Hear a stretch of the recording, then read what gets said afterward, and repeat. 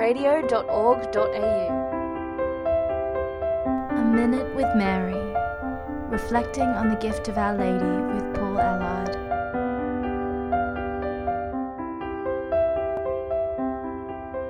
Another interesting aspect that makes the Rosary Prayer so powerful is that it contains a high degree of praise within the prayers.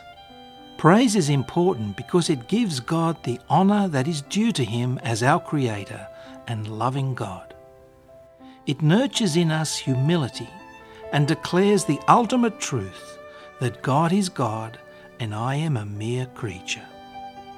It gives God thanksgiving for His great love for us and His many gifts, and reminds us of the high cost Jesus and Mary suffered because of their love for us.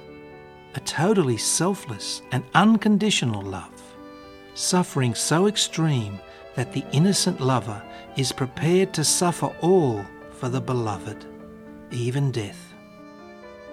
And when we pray prayers of praise, it repels Satan because he hates to hear the name of Jesus and Mary praised. And it opens our hearts to experience great joy and happiness. So if you feel burdened by the problems of life, pray the Rosary and be conscious of the words of praise within the prayers. Say them with meaning, praying those words from the heart, and persevere until you experience joy in your prayer.